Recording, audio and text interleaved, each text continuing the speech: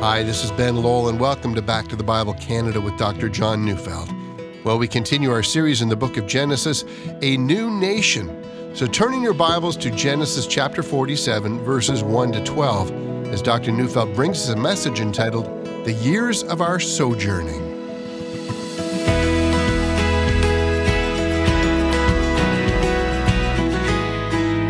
I've been looking for a synonym for the word sojourning. Some say that a sojourn is like a vacation, but I think that's misleading. A sojourn is a place we stay for a short period of time, and it carries with it the idea that we're on a journey, and the place we now reside is not our final destiny.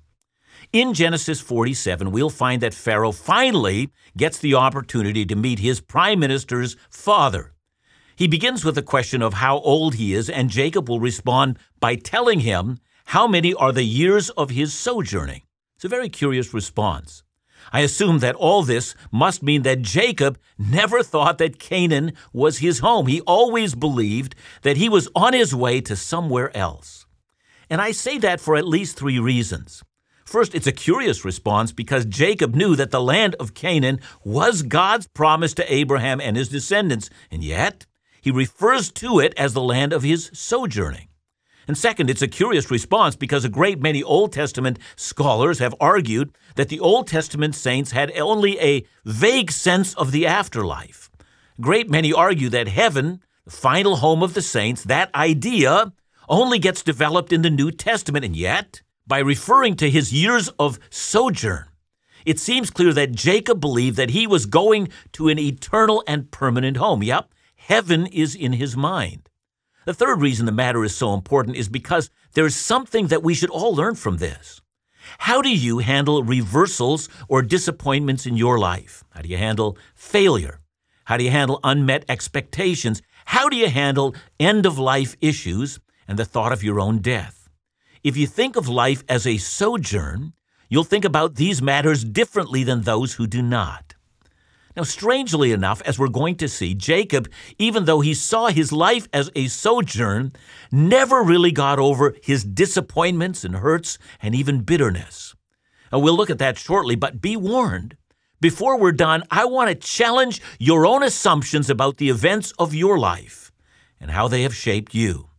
And here's what I'd like to say, and I warn you, this may shock some of you. You are shaped less by the events of your life and more by how you view the events of your life, or to put it another way, by the prism through which you view your life. Okay, that's where we're going. So now let's get to our passage, and I'm reading Genesis 47, 1-6. So Joseph went in and told Pharaoh, "My father and my brothers, with their flocks and herds and all that they possess, have come from the land of Canaan. They are now in the land of Goshen." And from among his brothers he took 5 men and presented them to Pharaoh. Pharaoh said to his brothers, "What is your occupation?" And they said to Pharaoh, "Your servants are shepherds as our fathers were." They said to Pharaoh, "We have come to sojourn in the land, for there is no pasture for your servants' flocks, for the famine is severe in the land of Canaan. And now please let your servants dwell in the land of Goshen." Then Pharaoh said to Joseph, "Your father and your brothers have come to you. The land of Egypt is before you. Settle your father and your brothers in the best of the land. Let them settle in the land of Goshen, and if you know any able men among them, put them in charge of my livestock." So Genesis 47 begins with the announcement that the family of Jacob, every one of them, have now abandoned the land of Canaan.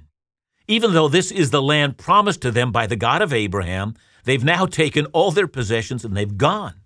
I mean, whatever permanent buildings there might have been, and we don't know if there were any at all, but now all stands empty. The flocks and herds are gone, the wagons are gone, whatever other possessions they might have all been pulled up. Israel has gone to Egypt. Now, the time has come for the family to be presented before Pharaoh. If you go back to chapter 45, verse 17 and following, we will find that it was Pharaoh himself that had invited them to come, and he also invited them to come with all their possessions. But he also had a promise. Chapter 45, verse 20 records Pharaoh as saying, "Have no concern for your goods, for the best of all the land of Egypt is yours." But you never want to take Pharaoh for granted, and so now that they're here, it's time to come and ask again, and to do so with the most humble demeanor possible. And you might also remember that the very last verse in chapter 46, Jacob had some instructions for his brothers when they were to actually go and meet with Pharaoh. So I'm reading chapter 46, 33 to 34. And Joseph says, when Pharaoh calls you and says, "What is your occupation?" you shall say, "Your servants have been keepers of livestock from our youth even until now, both we and our fathers, in order that you may dwell in the land of Goshen. For every shepherd is an abomination to the Egyptians." In other words, keep a low profile on that shepherd part and understress that aspect of what you do. But now in chapter 47, after Joseph has picked 5 of his brothers that will appear before Pharaoh, right after Pharaoh asks, "What's your occupation?" well, they seem to ignore Joseph's advice and they simply blurt out, "Hey, we're shepherds, the whole lot of us." Well, what gives? There are a number of options that have been given. One option is that they were just gobsmacked. They finally were standing in front of the ruler of Egypt and they promptly forgot everything they were supposed to say. Possibly. Another suggestion is that they deliberately disobeyed Joseph, attempting to assert their independence from his leadership. Maybe. Still another suggestion is that at the last minute, they had further discussions on what to say, and everyone together changed the line that was given. Well, whatever the reason was, we simply don't know. And the book of Genesis gives us no hint as to what happened. Neither does it offer any judgment on what was said. So I think it is no good to speculate how this came to be. But one thing we know, if it was the plan of God to prevent the family of Jacob from integrating into Egyptian society as they had been doing in Canaan, well, this one line, it pretty much sealed the deal. They were going to be a separate people from now on, whether they liked it or not. And amazingly, Pharaoh shows no signs of displeasure.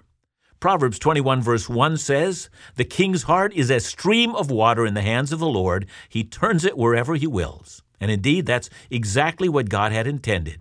He had intended that Israel would get the best of the land, and he also intended that there would be no danger at all of them integrating with the Egyptians. But of course, Pharaoh does more. Egyptian inscriptions from that time period indicate that foreigners were often superintendents of royal cattle, and Pharaoh not only reaffirms his offer that they should come and reside in the best part of the land, he goes further and he offers a very lucrative job to anyone who can handle it. And if you're Jacob at this point, I think you should have felt overwhelmed. I liken what's happening here from moving to a land of starvation and being offered a land of plenty. Look, I know there's a famine in Egypt at the time, but Goshen would have been on the Nile Delta as it flows into the Mediterranean.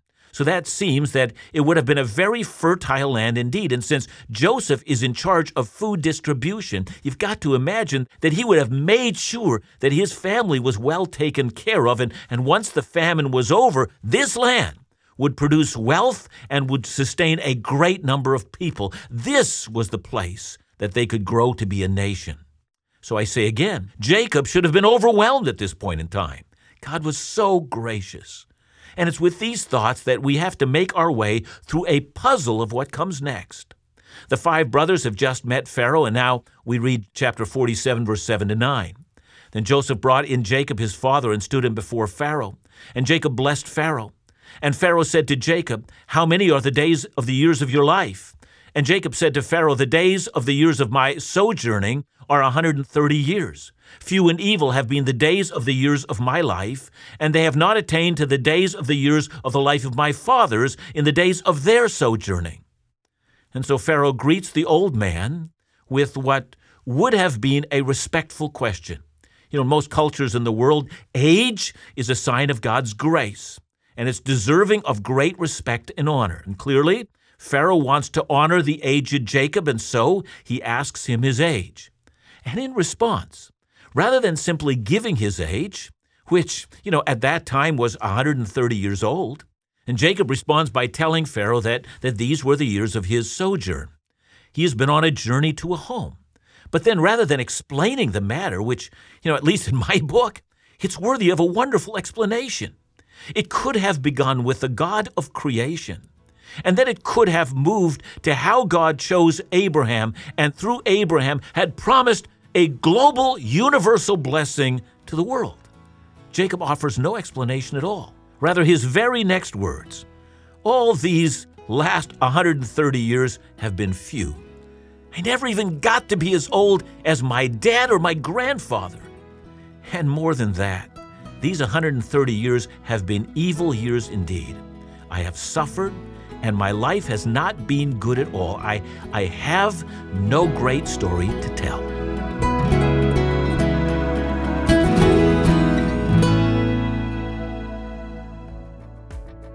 Sarah wrote, Dr. Neufeld brings Scripture to life with depth, practicality, challenge, and hope.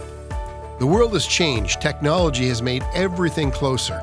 Ministries have changed, and yet Back to the Bible has remained constant in its values and teaching. You do a marvelous work, and I look forward to hearing you every day. Well, messages like this help us feel we're hitting the mark.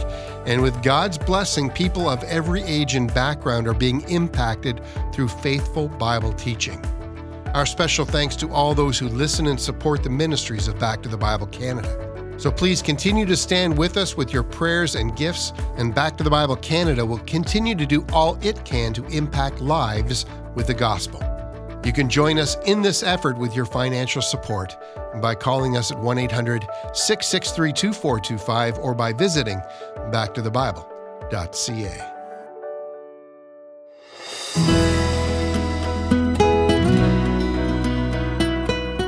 I have to say that from one perspective, one has to agree with Jacob. He did have a very difficult life, and it was filled with more disappointment than one man should have to bear. A part of that was his own making, we know that. When he was young, he had cheated his brother out of his birthright and had deceived his own father. But then, just as the dust was starting to settle on that act, Jacob is forced to leave his home, to go to his father's family in Aram, and there to find a wife. And that would have worked out just fine, because when he went, he met the woman of his dreams. Now, he was forced to work for a dowry. It was 7 years of hard labor. But as Genesis tells us, it didn't seem like anything to him, for he loved her that much. But then at the last moment, his father-in-law deceives him with a deception that changed his life. He substitutes Rachel for Leah, and suddenly Jacob finds himself married to the woman he does not love. Of course, he's given Rachel as well, and he has to work another 7 years. And he's also given 2 concubines along with his 2 wives. And that's part of the dysfunctional relationship that will evolve between his boss, who is his father-in-law, and the women in his life. And for 20 years, his life is badly rearranged in a way that he had never wanted in the first place. And when he finally comes home, he is faced with a growing family and the challenge of living among hostile neighbors. And then the wife he loves dies while giving birth to his youngest son, and he's devastated. In the meantime, the dysfunction among his sons of 4 different women, is growing exponentially. The sons of the other 3 hate the son of Rachel. And Jacob, because of the bitterness of his soul, is surely responsible for much of this mess. And I have to say, he probably would have responded, I never wanted 4 wives. I wanted 1 wife, the woman I loved. And all this was thrust on me by the decisions that others made. Of course, as Genesis unfolds, Jacob finds out that the dysfunction in his family was far greater than he had ever imagined. His 10 sons of the 3 wives have sold Joseph into slavery for money. He wasn't killed by a wild animal after all. They'd been lying to him all these years. So was he bitter? I suspect so. And now on top of everything else, the land promised to his grandfather, his father, and then the land that was to be given to him was now in his rearview mirror, racked with famine and death. What else could he say to Pharaoh? Yeah, I'm 130, but this, he says, is no glory. It has been 130 years of disappointment and reversals of fortune and family discord and enemies all around and the death of the woman I loved, and here I stand. I think we've all heard the question, how are you? And then comes the answer, I'm fine. But Jacob is not fine, or is he? I've said it before, and it needs to be said again, yeah? The events of our lives really do change us. They shape how we view life. I mean, notice the difference between the person who's born to wealthy parents, gets into a best university or college and lands a very lucrative career and marries a fashion model and then has 2 kids and everything this life has to offer, and contrast that life to the man born in the poorest country's ghettos, who never was given an education, who knew the ravaging of disease, who lived through war and malnutrition. Isn't it just a fact that it is not just a matter of the prism through which we view our experiences. The experiences of some really do bear witness to evil days. Yeah, it's true. But let's take a second look at Jacob's life, shall we? For one, Jacob seems to complain that his lifespan was much shorter than that of his father and grandfather. See, the fact is, Jacob was always on the brink of dying. When his sons brought him the blood-stained robe of his son Joseph, he then said that he was going down to Sheol in sorrow. But he didn't die. Indeed, in the kindness of God, he's been allowed to live long enough to be reunited with the son he loved, even though he thought he was dead. And then you remember when the brothers wanted to take the youngest, Benjamin, down to Egypt. Again, Jacob saw only the worst possible outcome. If he dies, he said, it's going to kill me. But Benjamin didn't die. Indeed, the outcome of that trip was 1,000 times better than Jacob could have imagined. And when Jacob finally was reunited with Joseph, he says that he's now prepared to die since he has seen his beloved son again. But in fact, Jacob was not about to die. Indeed, Jacob was going to live another 17 years. If Joseph had been 17 when he was taken away, in the loving kindness of God, God was now about to give him another 17 years with the son he loved. But that's not all. Jacob was not the firstborn, and yet it was God who had given him the blessings of Abraham. And yes, it is true that his father-in-law Laban had deceived him and made his life miserable, and yet it was this very misery, with his own brother Esau bearing down on him, that Jacob met Jesus at the river Jabbok. And there he wrestled with God, and there his heart was changed. Had it not been for his hardship, Jacob would simply have remained that arrogant and deceitful man. No. God had not treated Jacob as his sins deserved. Rather, God had reached out his hand and redeemed a man who surely didn't deserve it. And all those years of mourning for Jacob and neglecting his family and watching as his family disintegrated around his ears while he simply didn't care. And as his sons were slowly leaving the faith of Abraham and integrating into Canaanite culture, what of that? Had it not been God himself who had rescued Jacob by preserving Joseph and then through him saving his family? Is it not just as possible that Jacob could have responded very differently to Pharaoh? Why couldn't he have said, my years have been filled with my own sin, but they've also been filled with a story of the mercy and kindness and undeserving love of a God who chose me and preserved me as his own? You see, it is the same set of experiences, but it is a different prism that views them differently. One person curses God for all the things they thought they rightfully deserved, and the other marvels that God did not treat him or her as his or her sins deserved. See, I think that Jacob, while he truly had become God's man, is still not a man who had allowed God to mature him. How about you, my dear listener? When you look back over the years of life that God has given you up to this point in time, are you angry at the things that brought you disappointment and pain? Do you constantly come back to God and ask why? Now, how could you have allowed such disappointment to come into my life? I was at one point in time so filled with idealism, and now all I have is this. Or have you considered the prism of grace? Have you considered that God has not treated you as your sins deserved? For if he had, you'd be in hell right now. Can you open your eyes and marvel at grace? Because I promise you, if you do, your life will overflow with thankfulness. Annie Johnson Flint, a woman who suffered more than we can imagine and spent most of her life in a wheelchair racked with the constant pain of arthritis, wrote, "He giveth more grace when the burdens grow greater. He sendeth more strength when the labors increase. To added affliction, he addeth his mercy. To multiplied trials, his multiplied peace. His love has no limits. His grace has no measure. His power no boundary known unto men.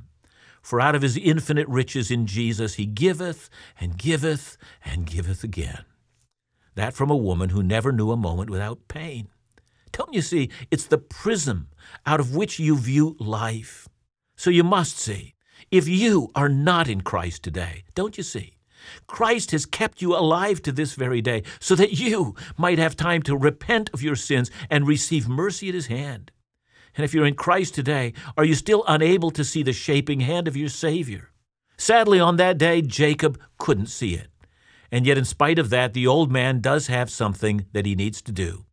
Genesis 47 verse 10 says, "And Jacob blessed Pharaoh and went out from the presence of Pharaoh." See, Jacob knew that he had the power to bless the king of Egypt with the ancient blessing that came from Abraham, and so he did it. I'm forced here to see the disappointed man of God who can still rouse himself at some point in time and bless a pagan king. Let's read to the end of our passage, verses 11 and 12. "Then Joseph settled his father and his brothers and gave them a possession in the land of Egypt, in the best of the land, in the land of Ramses, as Pharaoh had commanded. And Joseph provided his father, his brothers, and all his father's household with food, according to the number of their descendants." It's an interesting way for our passage to end. If we contrast what we've just read with the next scene, that of hunger and need, we're left to ponder the riches of God's grace. And so I end where I began. Do you see your life as a sojourn in which you are, by God's grace, moving inexorably to the eternal promised land? And are you overwhelmed that in spite of how hard your journey was at certain points, that there was always grace, there was always mercy, there was always kindness? And are you filled with thankfulness? And if you're not, you need a new prism through which to see your life. John, can I ask you, when difficult circumstances of life, often unexpected things happen that completely change the direction of our lives, how in the midst of all that do we maintain our joy? Yeah, it is true that all discipline, as Peter tells us, for the moment is not pleasurable. It's painful. I think what has to sustain us at that point in time is a robust faith that there are eternal plans of God that are greater than our limited foresight. So what looks to us like something that is devastating in the moment, and we can't imagine how it's possible for anything good to come out of it, it's important for us not to then imagine what possible good can come, but rather to say, I will entrust myself in these moments to a God who has given me great and precious promises, and I will hold them to be true. Thanks, John. And remember to join us again tomorrow as we continue our study in the book of Genesis, A New Nation, right here on Back to the Bible Canada, where we teach the Bible.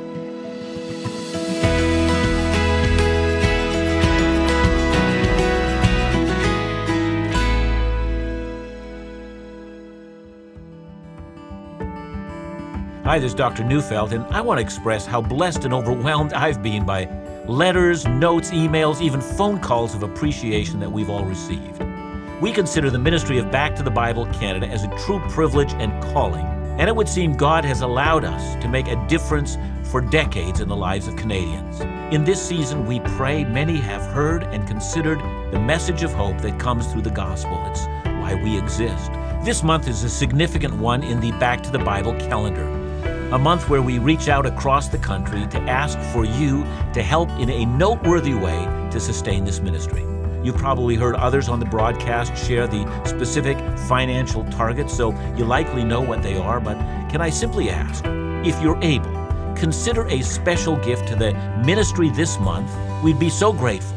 Just call 1-800-663-2425 or visit our website at backtothebible.ca.